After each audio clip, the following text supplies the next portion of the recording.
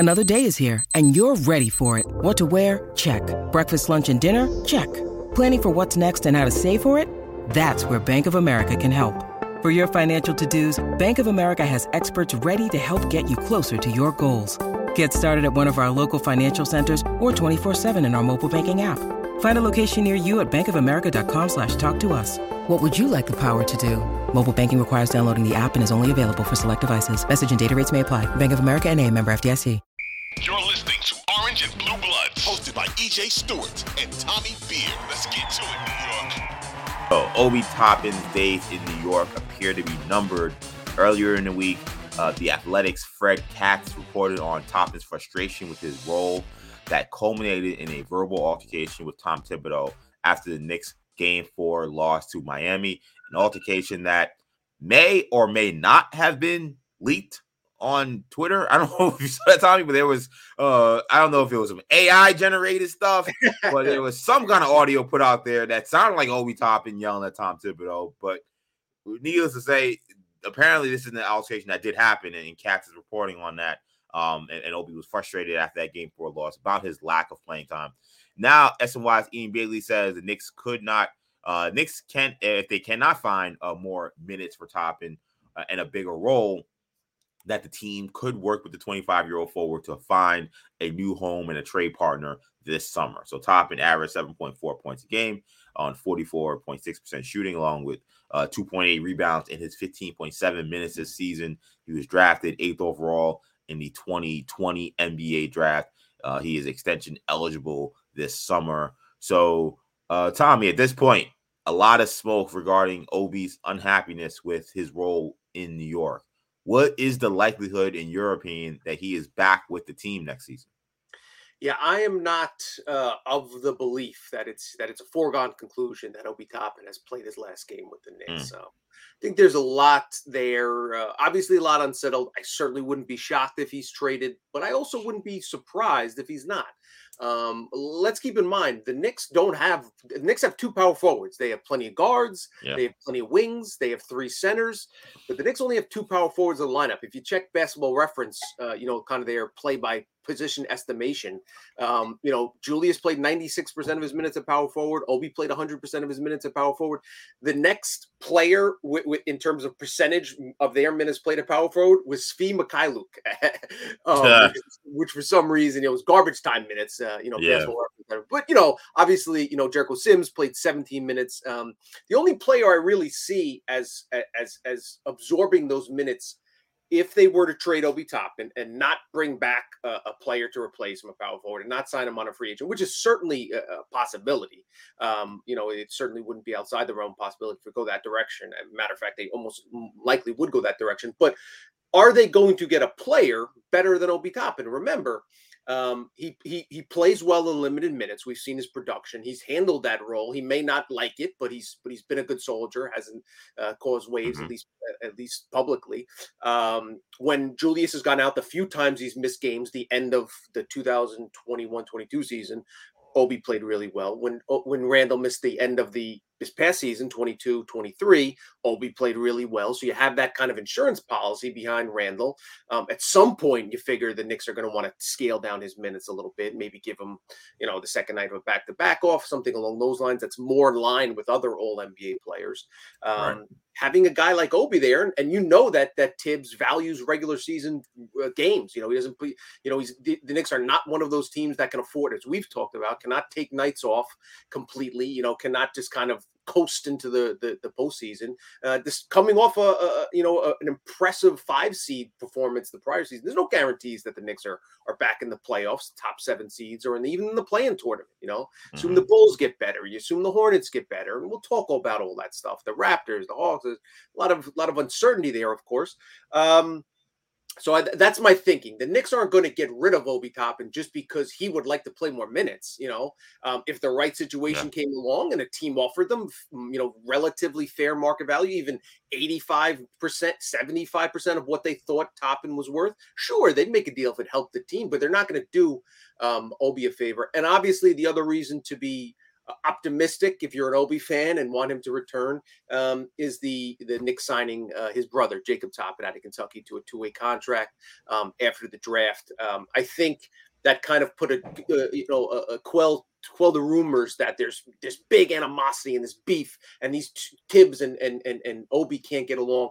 One quick thing on the leaked audio. My guess is that sounded like it was audio. A lot of times if you're a reporter waiting outside the locker room after the game ends, there's like 10 or 15 minutes. They don't let you in. They have to wait until PR gives you so if you leave your voice recorder on, you can hear that stuff, or fan or whatever the case might be. That being said, if you've ever played on any sports team, there's been stars, players, bottom of the bench. Yeah.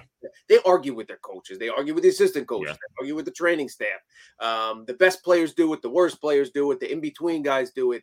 And then they come to practice the next day, hug it out, and go on about their way. So I wouldn't make too big of a deal over the audio. So I think I agree that this notion that Obi definitely won't be on the team next year, I don't necessarily buy that. I think this draft that came was going to be maybe the best opportunity for Obi to be traded, which I think is actually why you heard so much noise leading up to the draft. Because as you mentioned, like the Knicks have to have a suitable replacement if Obi Toppin is traded. I mean, Obi Toppin is a valuable piece on the team. He may only play 15 minutes, but he gives you 7 to 8 points a game. When Randall's hurt, he can average 20 points a game as a starter. It's funny. Shout out to WFAN's Evan Roberts. He came in the studio yesterday, a couple days ago, when I was there, and he was like, I couldn't believe this because I was looking at Obi Toppin as a potential net. And I looked at the games that Toppin played at least 30 minutes. His numbers, he's averaging 25 points a game on 54% shooting and 40% from three. Like, Toppin can play, clearly. So just saying, we just give him away this summer for a future first-round pick doesn't make any sense for the Knicks, especially if we're hearing these rumors that Dante DiVincenzo, who we'll get to in a second, is a guy that they may be targeting with their mid-level exception. So if the replacement for Obi Toppin is not coming in season, or at least coming up to this season, and you're coming into the next season, like you mentioned, with Julius Randle as your only power forward, that doesn't quite add up. I mean, unless Jericho Sims gets a 3-point shot over the summer, I don't think you can just, the way Tibbs is using the power forward in this offense, I don't think that you can throw Jericho Sims there. All right, yeah, you're the backup power forward. So I think his camp really tried to maybe force Nick's hand a little bit here, which is interesting because his camp is Leon Rose's son. so that's a weird thing. But I mean, I guess, Leon Rose's son got to do what's best for his client, of course. But that's a whole weird thing. There's a lot of family stuff going on. We got Jacob Toppin getting signed. We got the son of Leon Rose, the agent for what's his name. Like, I'm like, this is all kind of confusing to figure out. But at the end of the day, I think it's probably still more likely than not that Obi Toppin is a Knick. What is interesting, I think, in the Bagley reporting is the commentary that, well, they could find a way to make this better if somehow he finds a bigger role and more minutes. I'm like, well, what does that mean? I mean, Julius Randle's coming off an all-NBA third-team season. Like I said, unless you're talking about, like you said, maybe scaling his minutes back a little bit and not playing as many back-to-backs, maybe. But I don't know. He's in the prime of his career. I don't see Julius Randle slowing down next season, unless he has another catastrophic year like he did in the 2021-2022 season. So, I mean, is there maybe some optimism within the Knicks that they say that this is the summer they actually can move Julius Randle so they can open up that spot for what's the name, for Obi Toppin to get time? I think that's maybe something to maybe keep an eye on, because the fact that caveat was even thrown in there, it didn't make sense on the surface, because I'm like, he's not getting more time and more minutes. So that means he's going to demand a trade? He's going to sit out? Like, what does that mean? So I think that was one thing that takeaway I thought was noteworthy. Yeah, I mean, listen, make no mistake about it, and we've talked about it. It's a nightmare situation for Obi Toppin since the day he was drafted. Since the day he arrived, the Knicks never, expected Julius Randle off a decent first season in New York to develop into an All-NBA player. They just didn't foresee it.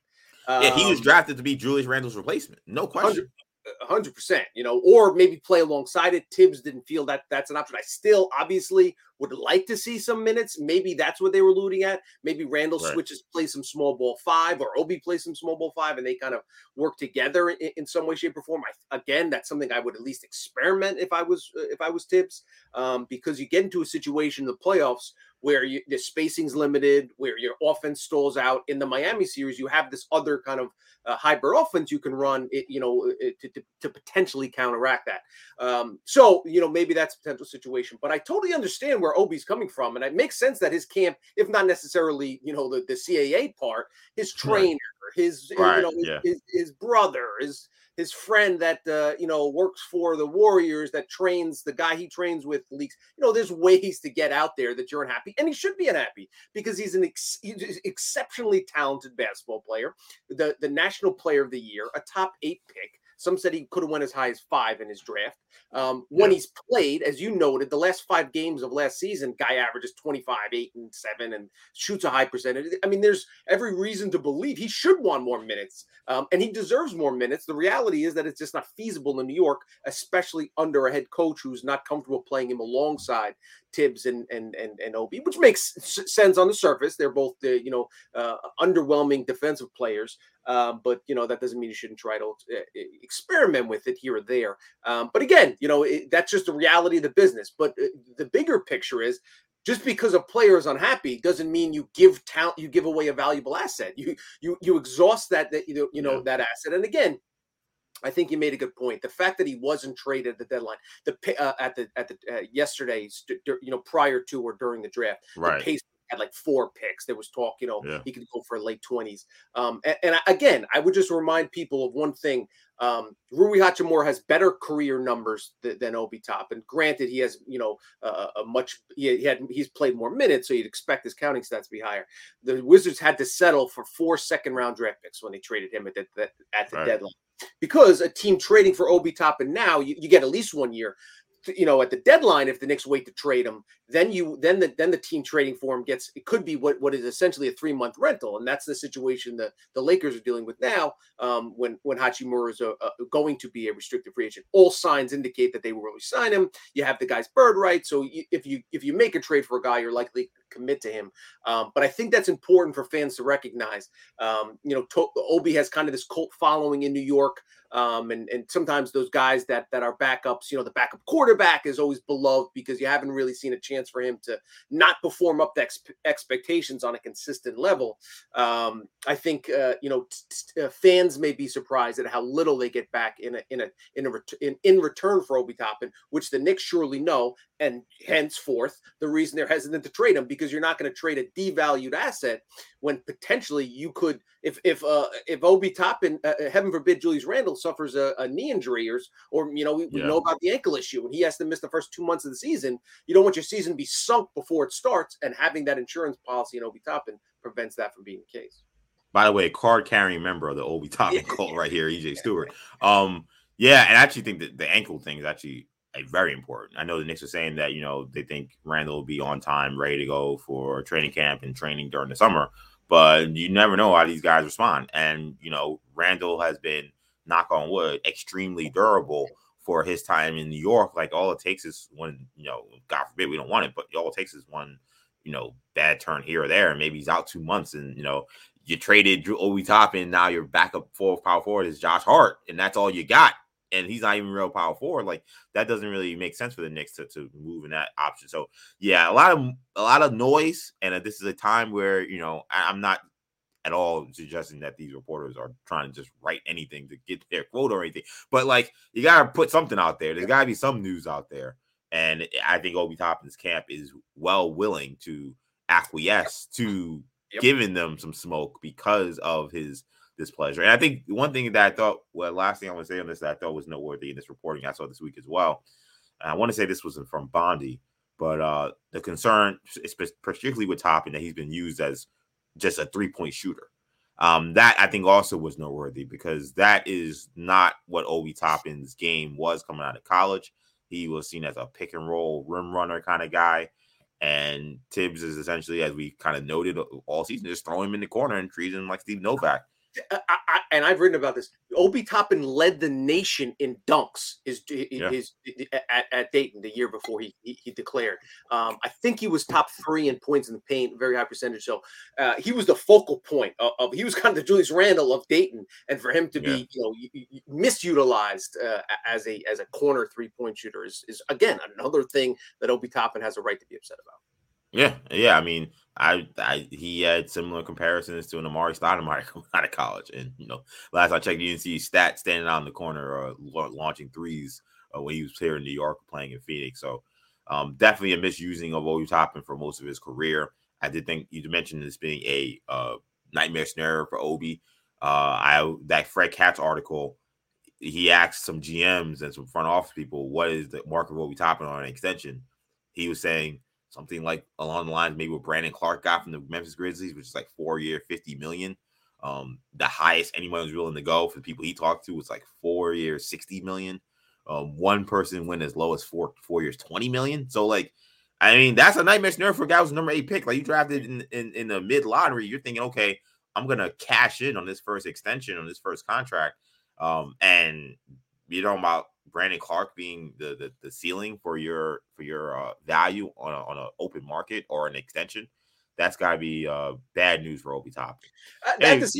At the same time, there are other mid-lottery picks who are flamed out and never get offered a second. They don't even get that, right? That is true. Cam Reddish was 9th overall pick, 10th overall pick. These guys, he's a restricted free agent. He's not going to get anywhere near that money. Nope. And again, I'm not saying that this is the case for Obi, but the Knicks would, if the Knicks, to play the devil's advocate, there's a world in which Obi plays Kevin Knox minutes and is woefully inefficient, and his defensive flaws get exposed, and he's viewed as a guy that's can come off the bench and provide some sparks, and is a great dunker and an athlete and a good teammate and all that other stuff. But $10 million a year for a guy like that is not crazy. Again, the Kevin Knox example, he's had to settle for minimum contracts. He's gonna, he's a free agent that nobody's knocking down the door to get. So those are the kind of things that the Knicks. So I think it'll be fascinating to see if the Knicks, first of all, just a reminder, as far as Obi's concerned, he doesn't have to sign the extension until the day before the start of the regular season. So, and the Knicks have no reason to kind of, rush this thing. They're obviously going to see how free agency plays out.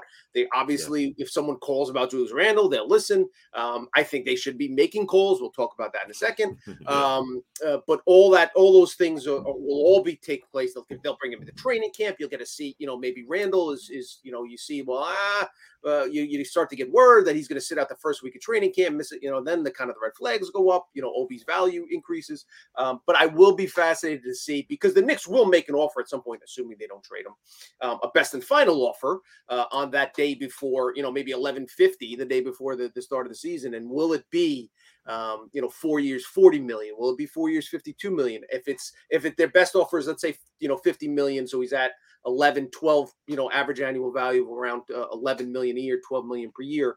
Does Obi accept that? There's I would think he'd probably reject it, because I think worst case scenario, he would feel he'd be able to get that in restricted free agency. But again, that's right. Another year out, an injury. Obi's not he came into the league at 22, 23.